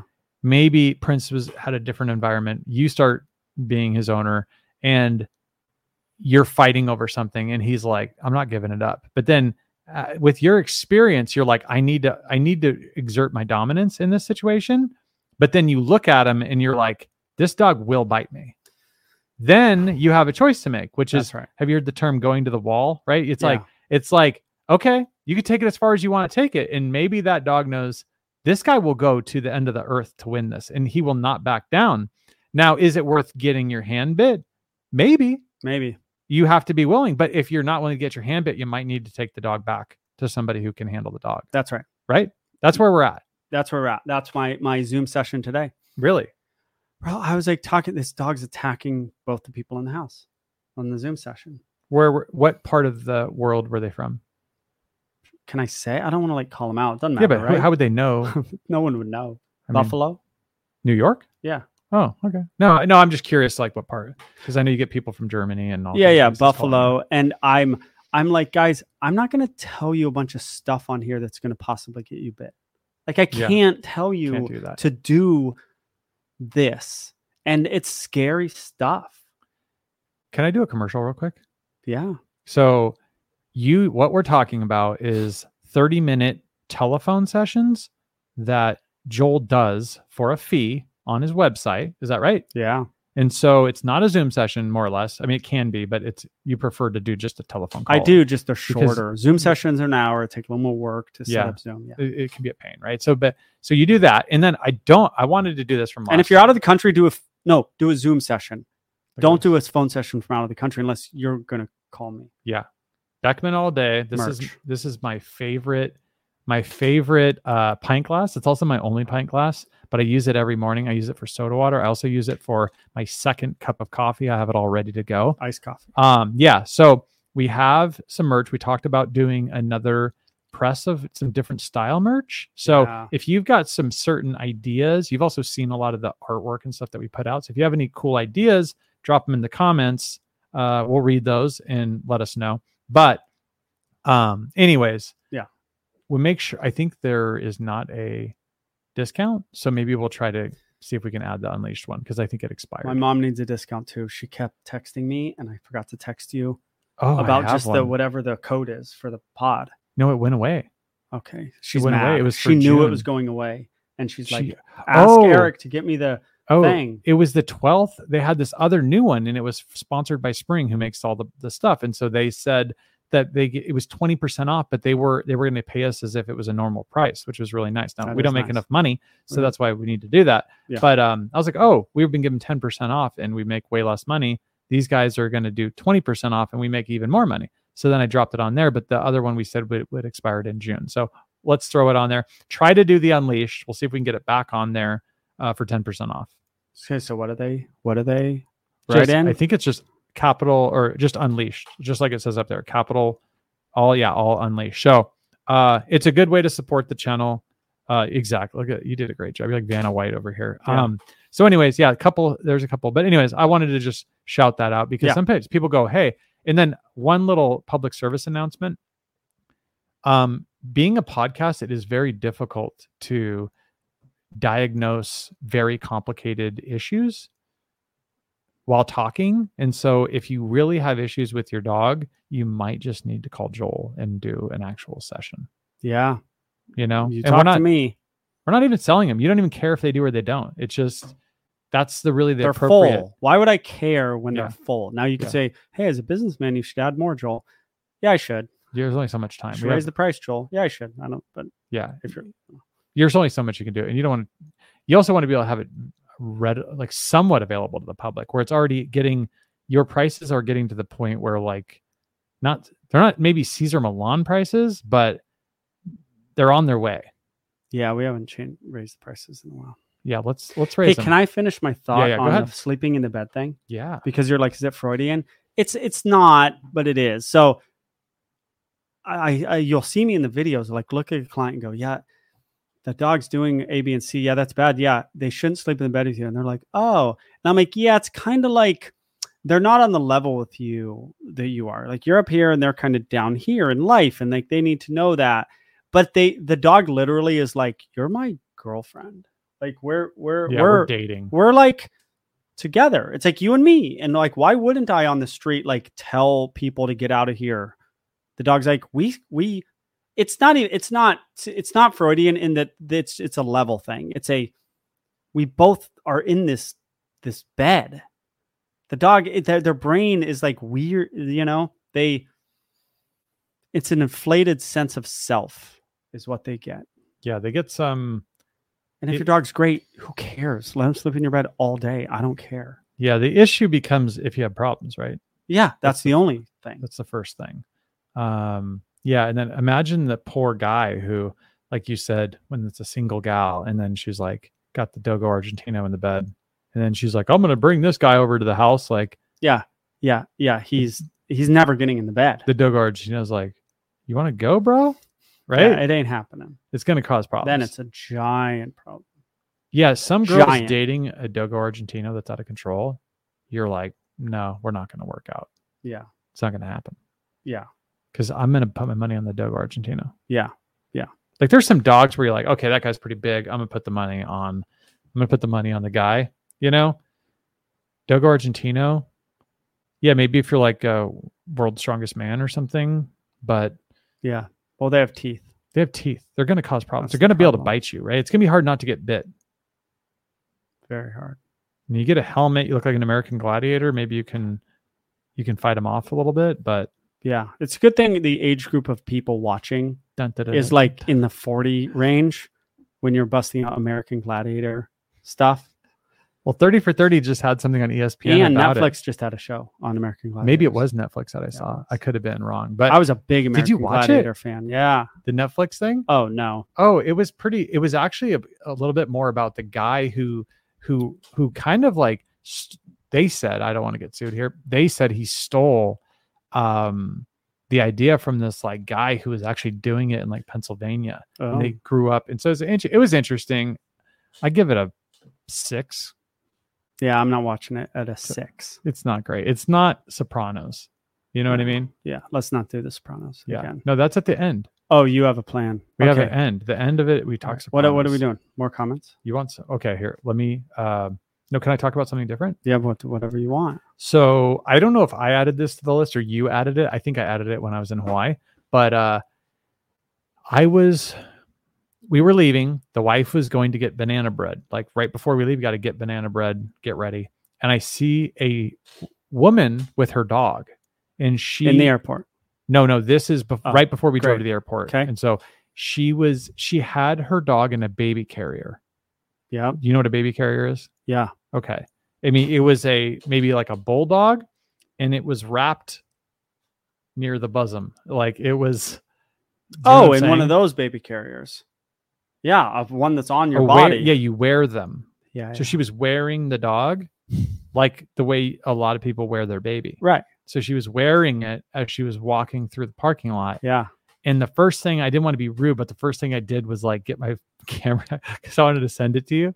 And then it turned out blurry. The second one, it was hard to see. And then I'm sure I probably freaked her out or whatever. Yeah, probably. But either way, I was like, she's carrying her dog in a baby carrier. Now, I wonder if they do that in Dagestan or in the Caucasus Mountains. Or in any difficult part of the world. Like in Russia, right? Like maybe in India. Maybe in Africa. Like Moscow, however you want to call it. Maybe maybe there they do, but like probably not. In Siberia, probably not. Right? Yeah, what are your thoughts on I don't want to say baby carrier. I want to say baby carrier / ultra humanization of your dog in a way that like Paris Hilton. You're not going to like my answer. No one's going to like my answer because everyone likes to trash people that do things that are out of the norm. I'm going to say if your dog doesn't have a problem, I don't care what you do with your dog. So you're only about dogs not biting people. Yes. And biting other dogs and biting my children. Okay. If I give a rat's behind what you do. I don't care if you sleep with your dog in the bed. If it doesn't have a problem, no, I don't care. So you don't think that behavior makes it creates worse? Problems? Depends on the dog, right? Sometimes those dogs are old. You know, Hawaii's hot. It's a bulldog. It's like it starts walking. It starts breathing too much. Like I'm giving the lady a benefit of a doubt. Does humanization hurt your dog? Yes. Does it being in a little thing hurt your dog? Maybe. Isn't it part of the same vein, though, of some of the purely positive stuff that is like... Purely positive trainers would hate that more than I do. Really? Yeah, because they're pile-oners. I feel like. I could be wrong. I could be wrong. Have you ever went into the brain of a purely positive person? Yes, I was one. Okay. They how to explain this? And I'm not saying I'm right about this. I think purely positive people would very much... Purely positive isn't about like... They're more like... Their brain works more like animal scientists. Yeah. Animal scientists are against that stuff. Does that make sense? Their brain is very much like a scientist, not in how it thinks. And they think, how do I say it? They very much align with scientific thinking about controlling language and about, I just don't, I think purely, it's not about the softness or the coddling. They purely positive coddle in a way, and in a way they're not about it in a way. I'm not being very clear because I don't have that much of an opinion on it, you know? Yeah, no, that's fine. I had a interesting one before we got to the comments. I had an interesting one, I thought, and maybe if you don't want to do this one, we could do it on the next podcast. just because I think it could be like a segment, maybe, but maybe not. This idea of dogs and cats coexisting in a house. Dogs and cats living together, total mayhem. What movie? I don't think I got it right. Ghostbusters. You know, you would make fun of me for the way I say words. You say it more mayhem than mayhem. Mayhem. I do. You do. Mayhem. Yes. Go ahead. So I saw it in the comments. Someone was talking about it, but I think it's interesting. Like what? The dog versus cat in the same house. Not dog versus, but just, somebody's got a cat and they're introducing a dog, or we're getting versa. A cat. Do you think Prince is going to be able to handle it? Oh, I love it. We'll hunt it down like what is it called? The person said a ratonera is like a rat hunting dog or something like that out of Spain. I can train Prince whatever I want to train Prince. You could have Prince could hate that cat. You wouldn't catch him with him in his mouth. But he's not going to, and it's going to be all, here's what I'm going to do. I'm going to walk in the house with the cat like this, and I'm going to tell Prince, we love this cat, bro. This cat is a part of us. This is a part of me. It's the same way you walk in the house with a newborn baby with your dog. You don't go, here's the baby. Here's the cat. You go, this thing, you don't mess with this thing. Look how close this thing is to me. It's the same as my handshake method when people come over. We love this person. This thing is a part of me. You don't bite me. You don't bite this person that I love. They're in the circle. Circle of trust. And that reminded me of the, what is it called? Meet the Parents. That always reminds me of that when you say that. Yeah, I know. Me too. Circle of trust. I still say it. I think of Meet the Parents every time. But what was your question? Dogs and cats? Yeah, no. Let's cover it next week. It's more of like how do you integrate dogs and cats? It's probably you want to know the problem with that? And I say it to all my clients about dogs and cats. I'm like, the problem's the cat. I mean, the dog has a problem, but I go to people's houses. I've done this so many times over the years. Dogs and cats problems. And if we take the dog and we put it on leash, and so I'm going to do like reinforce the dog when the cat's in the room, and if the dog like gets the eyes, I'm like snap out, hey, and then like reinforce, do the whole process. And the cat goes, and the freaking cat comes out, and he's like creeping through the living room like the creepiest cat in the history of the world, and I'm like, that's why your dog. Look at that cat. Like, yeah, the cat's the problem, is what you're saying. The cat is the problem. Yeah, no, that's fair. And it's not that the cat is the creepiest cat in the world. It's that the cat has been chased by the dog. What's he going to do? Just sometimes he comes in all creepy because he's like, "Where's the dog?" It's just this cycle of badness. So they say cats and dogs, right? But if you think about, there is a level of instinctual tendency, right, where you see a cat. Or the dog sees the cat and it takes off. And it doesn't appear that it's thinking. It looks like it sees the cat and it goes. Have you seen this? You've seen this. A dog go after a cat? But I mean, it sees it and it does. It's not even a split second. It's just boom. There is a special dog cat thing. I would say there's a special dog bunny thing, dog squirrel thing. I'd say there's a special dog chase little animal that run away thing. It's a prey thing. It's a prey drive. So what do you think about, did we ever post the video of the squirrel that you nursed back to health? No, I didn't. We were going to. It died. It died? You killed it? No. Yeah, we didn't kill it. It just died. It was not doing well though. I mean, we were feeding it. But you were feeding it carne asada burritos, weren't you? Yeah, enchiladas. Guacamole. It's just, I don't know. I mean, you found it was injured or it wasn't doing well. Yeah.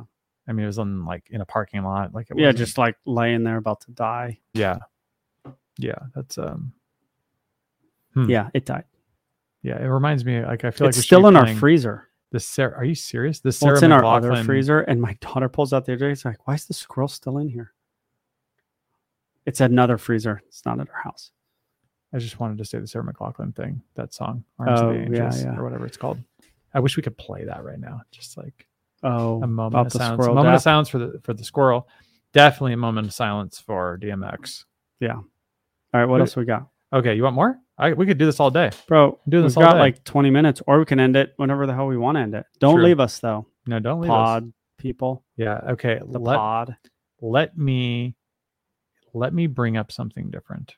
Let me go to the comments. can I talk about something real quick? Comments from the last. So everybody who would have dropped already is going to be gone, right? So it's an hour and 30 in. So everyone here is like the true blue pod Beckman family, right? Yes. So can I just real quick do the Soprano thing?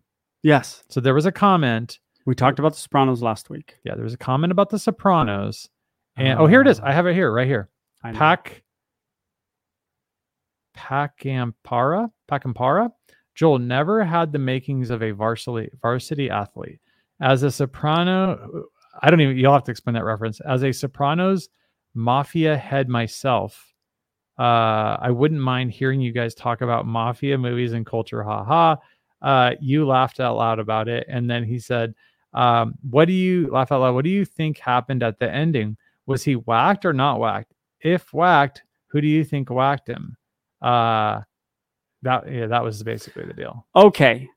So I'm a big Sopranos guy. If you didn't see the podcast last week, giant watch podcasts of the Sopranos. Not a lot. I've seen like 2 episodes, but Tony, Uncle June constantly, or hate that guy. He says you're not, but he's a great actor and does an unbelievable job.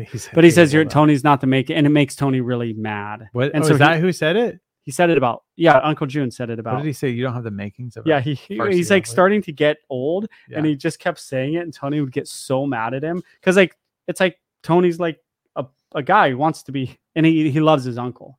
He loves Uncle June in the show. It's like his father. The weird thing about the show, or not about the show, but it's an interesting part about it, is that when you're watching it, you're like, okay, can he whack this guy so he can be the boss?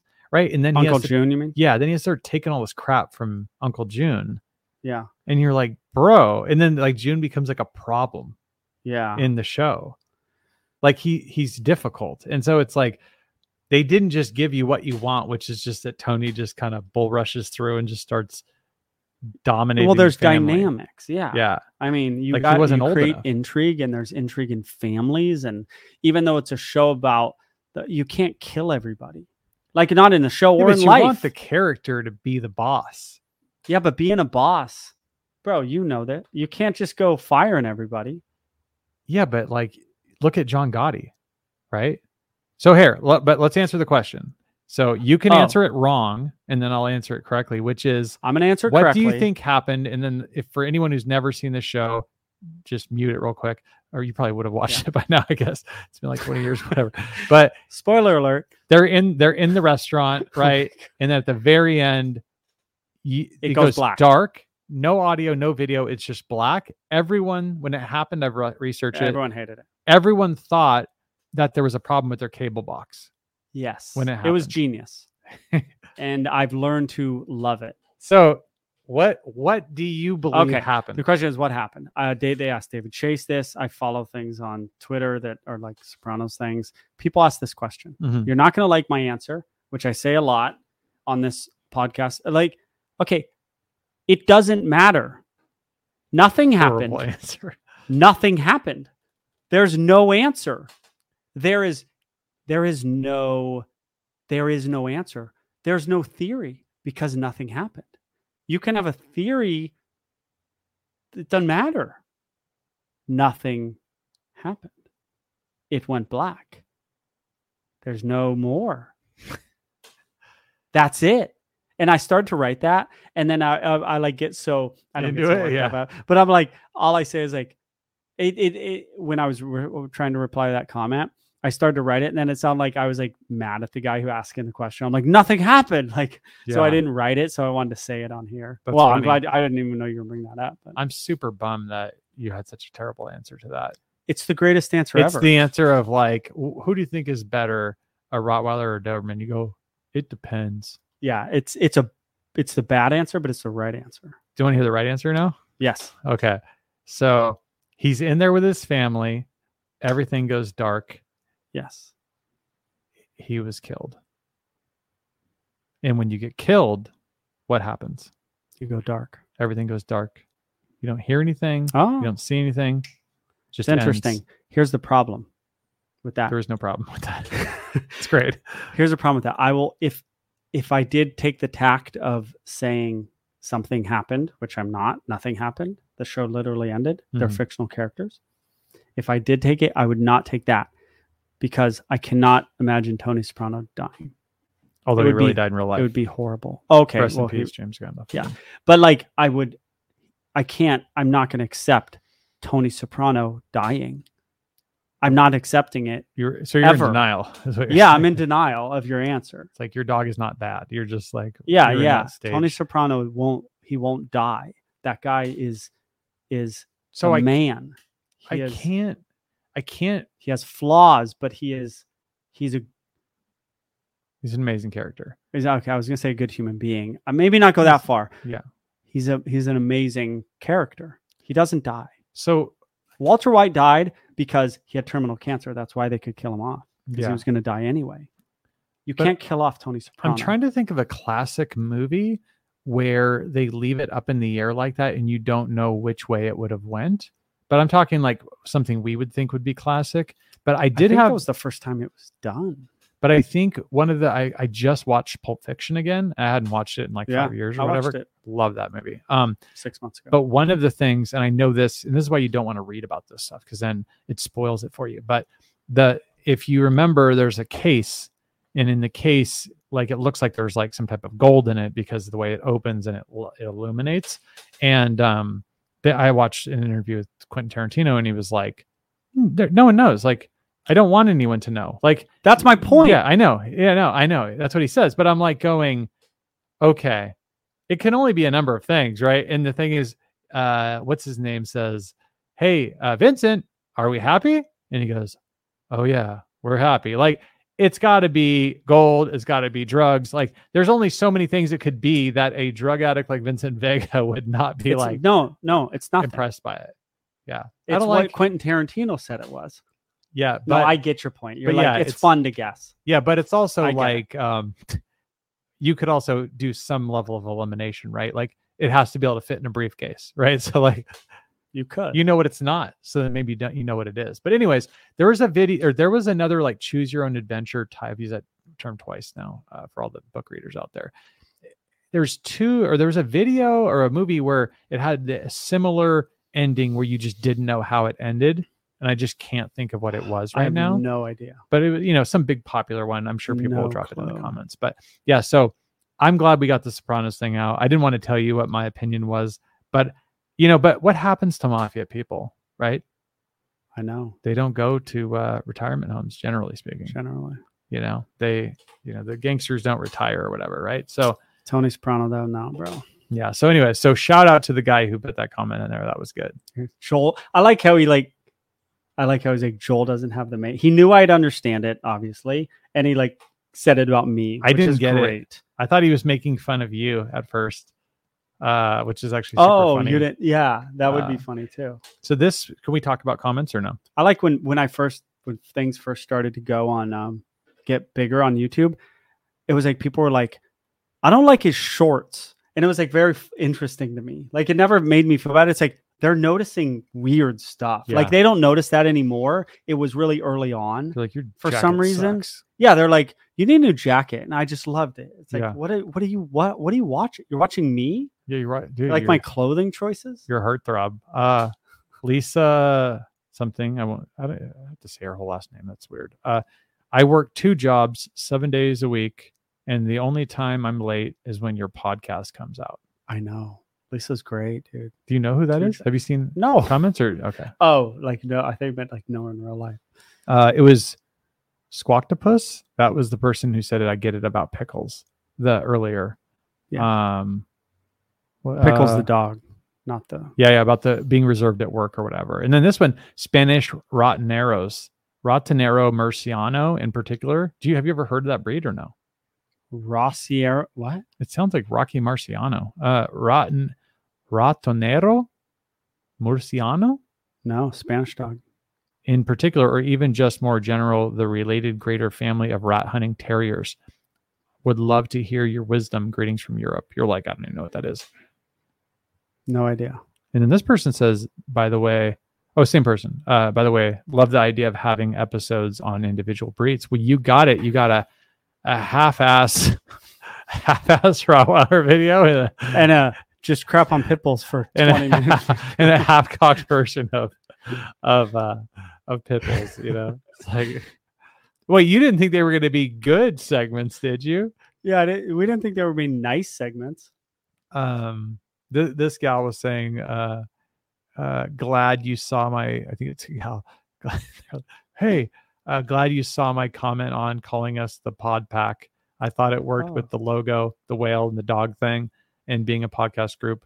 Horseshoes aren't great. I rode competitively for 20 some years, and shoeing started to protect the hooves. You don't need to read this from. Okay, so I read that. I'm like, I'm bored. Is it the same lady who said she came up with the pod? Yeah. Oh, okay. Then I like her. There's multiple people talked about horseshoing. I know, but here, you know what I didn't know is shod. I don't know what that. Shod is past tense for shoed. Really? It's a horse term. And then it's roughshod. Yeah, there's a lot of riding roughshod. I've heard that. Everyone's heard from that. And what it is, I thought it was rough shot. No, but you don't know what you're talking about. Everyone thought that's riding rough shot. I didn't. I thought it was rough shod because I've heard of people say. I didn't know what it meant. Wow. So rough shod. So what I understand, and correct me if I'm wrong, because they always do in the comments, is rough shod is like they use nails into the shoes. Yeah. And they actually have the nails can like come out of the shoe. Yeah. But it actually can create like some type of stability. When the nails come out. I think when they protrude outside of the shoe to where like imagine having like spikes wider. Yeah. But like riding roughshod. I just thought it was funny. So then I thought maybe shoddy. So I looked this up today. Maybe shoddy was connected in some way. The word shoddy. Like that's shoddy. Probably is. But it wasn't. Oh. It came up from some tapestry thing or something. But you want to know a term? Like my clients say it all the time, and my employees say it, and I never correct my clients on it. Nip it in the butt. It's nip it in the bud, right? I know. My clients, because the term, like I wanted to come out and get my 1-year-old and nip it in the bud, or they go, nip it in the butt. I never correct them because why would I? Bro, nip it in the butt. Shepherds do that. That's not what the cattle dogs do that. It's nip it in the bud. My employee, I was like, nip it in the bud, not the butt. Where does the bud come from? It. Nip it in the butt. But do you know where nip it in the bud comes from? That I don't know. I've looked up, these sayings like red herring. Yeah. I looked that up once. I'm like, what? And there's no answer. No, I know that one. Red herring is one of the no, I know it's a fish. But the idea behind it, it's one of the fallacies. There's like all the like logical fallacies and stuff. So a red herring, the point of it is like, I don't know if they mean like you put the bird up there, but the point is to draw your attention away from something. I know the point is to draw your attention. I feel like I looked it up and they're like, we don't know the origins of this saying. I feel like I read that. Yeah, I don't know what the actual origin. I'm just saying it's part of the like logical fallacies of. Like, I don't know what that means. Herring. So logical fallacies. Yeah, so there's like a list of logical fallacies in logic and reasoning, critical thinking and stuff, and it's basically like I did this in a class, and it was essentially like there's different things. So example, like there's like a slippery slope fallacy, generally speaking, which is if this happens and this happens and this is going to happen, this is going to happen. They have like deductive and inductive reasoning. Like you can literally go from here to there to prove the point versus like you have to basically kind of guess that it would get to that point. So there's like, they have different levels of like different arguments, like cogent arguments, all this weird stuff. So, but the idea is making everyone smarter. Yeah. But somebody in the comments like knows, I mean, I haven't read this in 20 years. But I remember it. But so then there's a list of other logical fallacies. Let me give you an example. You probably heard of some. Is an ad hominem attack. I've heard of that. That's where you attack somebody's personally. Yes, I've heard. And then there's also an appeal to authority. So appeal to authority is like, oh, you shouldn't have that general leader. Oh, really? Because Joel says that it's good, and Joel is the best dog trainer ever. What's that called? Appeal to authority. Oh, where you kind of So you're not logically solving. It's a fallacy in the sense that you're not logically solving the problem for the person who is making a claim. You're saying Joel knows more than you. Is that a good argument or a bad argument? It's a bad argument. It is. It's a fallacy. Well, because imagine you're good at it, but what if you say, Joel, why do you think it's like this? And you go, because what's his name? Tom Davis? Yeah. Because Tom Davis says so. So I just keep going up the ladder? Well, there's nothing to it, because it's like somebody said something, and it's like it could almost go to like the Catholic Church back in that time, where it's like, this is the way the world works. This is what happens when you die. Because it's like it's an appeal to authority. So there's no like logic or reasoning to it. And then so a slippery slope is bad. That's not a good argument. Yeah. I mean, there are things that are legitimately a slippery slope, but you can't necessarily prove it. I gotcha. And like you can't walk them through. That makes sense. And so there's levels of arguments essentially. And so all of these sayings, a lot of them are in this logical fallacy under this umbrella. Yeah. And we just come up with sayings for these logical fallacies because they're hard to explain. I don't know if it's because they're hard to explain, but so, okay. Ad hominem, right? The attack of the person. Straw man, right? So do you know about straw man? Yeah. So it's like, oh, hey, let me explain Joel's position. So Joel hates dogs, right? And he's really mean to him. And he believes that everything he learned from SeaWorld is the way that it should be. Now I'm going to build up that straw man, and now I'm going to tear it down and attack him, right? Yeah. So that's why you're basically straw manning the argument so that you can attack the argument. Yes. Right.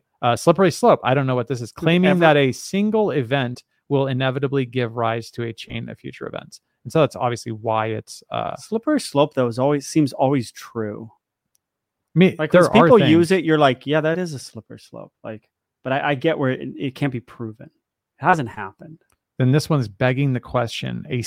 Every saying I've ever heard of is like in this logical. I'm like blowing your mind here with this. This is like I didn't know they all sort of were in the same thing. Yeah, no, yeah, it's interesting. So this one's called begging the question, a circular argument in which the conclusion is included in the premise, right? Yeah, so it begs the question. Yeah. And then this one creates the question. Anecdotal, which you love, using personal experience or an isolated example instead of a valid argument. If you're going to trash anecdotal, especially that's where I'm going to draw the line. Especially to dismiss anecdotal statistics. Evidence is way better than it's not. Bro, if you live life for 40 some years and you have your eyes open and you see things and you see evidence, it's better than we're going to do this test. Now, I know you have talked to me about, well, if double blind is better and blah, blah, blah. Bro, a reasonable, smart person can walk around and live life and know more about life than a test, I believe. Do you want me to? Yes. Put you in your place? And you might. So, okay. So you're right. There's a lot of things in the modern world or in the world that you can just do observational evidence. I don't even trust double blind stuff. I don't trust any stuff. But so what you have to trust though, well, you have to trust that there is an ability to design and this is where we get. But is there? Yeah, no, there is definitely, and this is what the science is actually, what real science, not fake science, but what real science is all about is about, I come up with a hypothesis and then I, basically do a double blind study, control for the variables and so forth. But then what happens is you should have it all documented. You should not be biased, but then you should provide all of your studies, your all the abstract and all the supporting document. You provide that to your colleagues. They can replicate it, right? So then they start trying to test it, right? Because I don't trust the colleagues. No, you don't have to, but in a properly designed experiment, I know you should be able to deliver what you did. And so, but here's the issue with the anecdotal stuff, right? Is so that with the anecdotal stuff is like you say, I believe that all white people are bad, right? As an example, like someone makes the assertion. So someone makes the assertion that all white people are bad. And so then you say, well, how do you know that? And then you say, well, let me explain. So you go, my dad was white. Totally mean, right? Then you say, Joel, right? Joel's bad, right? So you start going down the list of all this anecdotal evidence that shows that, and they give you 40 examples of all the anecdotal evidence, and you go, wow, there might be something here. But then you can design something similar where you could go, you have anecdotal evidence, but I have different anecdotal evidence. You could ask 1,000 people. Now your anecdotal evidence isn't as valuable. But let me give you a great example of anecdotal evidence not being good. I had somebody I worked with from a different institution, and they would come in and say, this is how you need to do it. This is how you run this business, right? We're like, okay, how do you know? Because this is how we did it at this financial institution. So it's like, okay, so the reason that it's good is because that's the way you did it the last year. Well, because I came from here and we did it this way.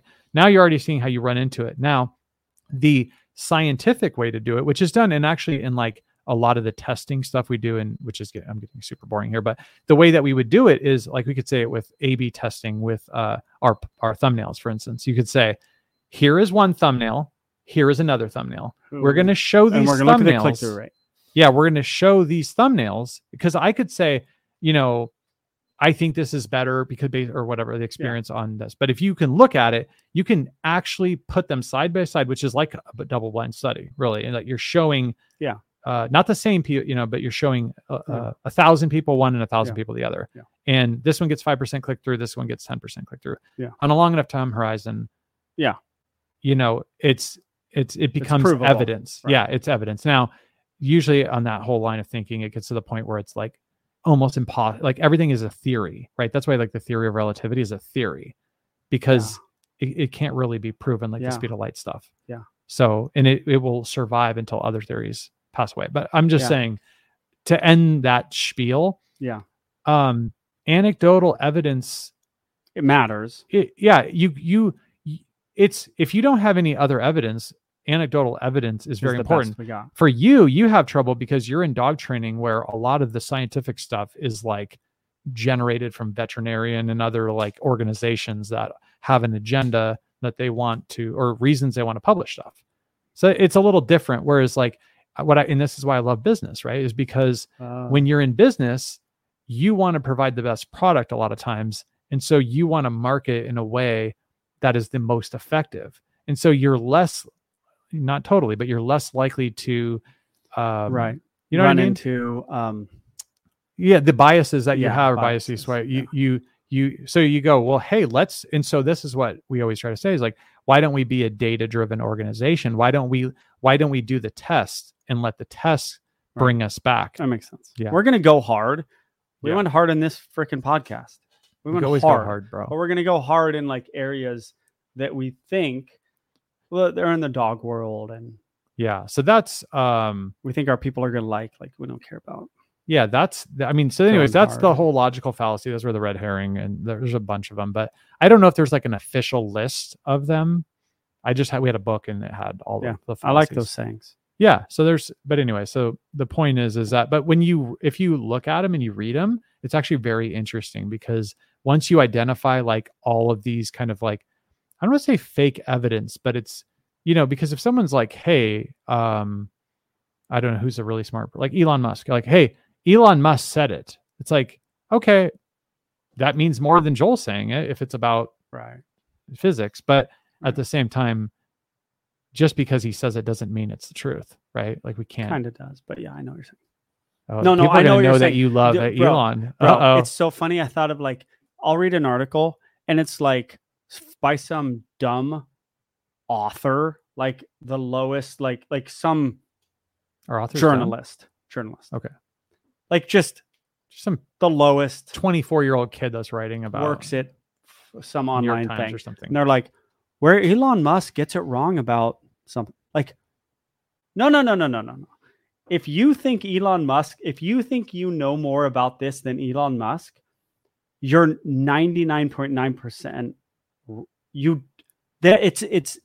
I'm not saying Elon Musk knows everything. I'm saying Elon Musk in the areas Elon Musk chooses to speak about, SpaceX. I guarantee knows more about it than what are we calling them? Than a journalist. We're not talking about some book person who works for the New York Times who's written 10 books. We're talking about some loser journalist at Slate. Yeah. He knows more than you. The article, I wouldn't even do it. I wouldn't. Well, you know why they do it, right? Is so all of this stuff. Like, you know what I'm saying though? Like, I would be embarrassed to write that article. But so Yahoo Finance, they're not embarrassed. And Yahoo, if you look at what they do, like just scroll down on Yahoo and look what it is. It's nothing but like It'll be like Elon Musk, Warren Buffett, Donald Trump, Joe Biden, right? It has these like polarizing figures in every third article is about those people. And if you look at Yahoo Finance, which I've nerded out on for 10 or 15 years, if you look at it, like a lot of times, every like fifth article is about Warren Buffett does this. Like Warren Buffett hasn't even written a book, and people are like, oh, like Warren, this is all the stuff Warren Buffett, because they know if you say Warren Buffett, people click on his name. I get why Yahoo does it.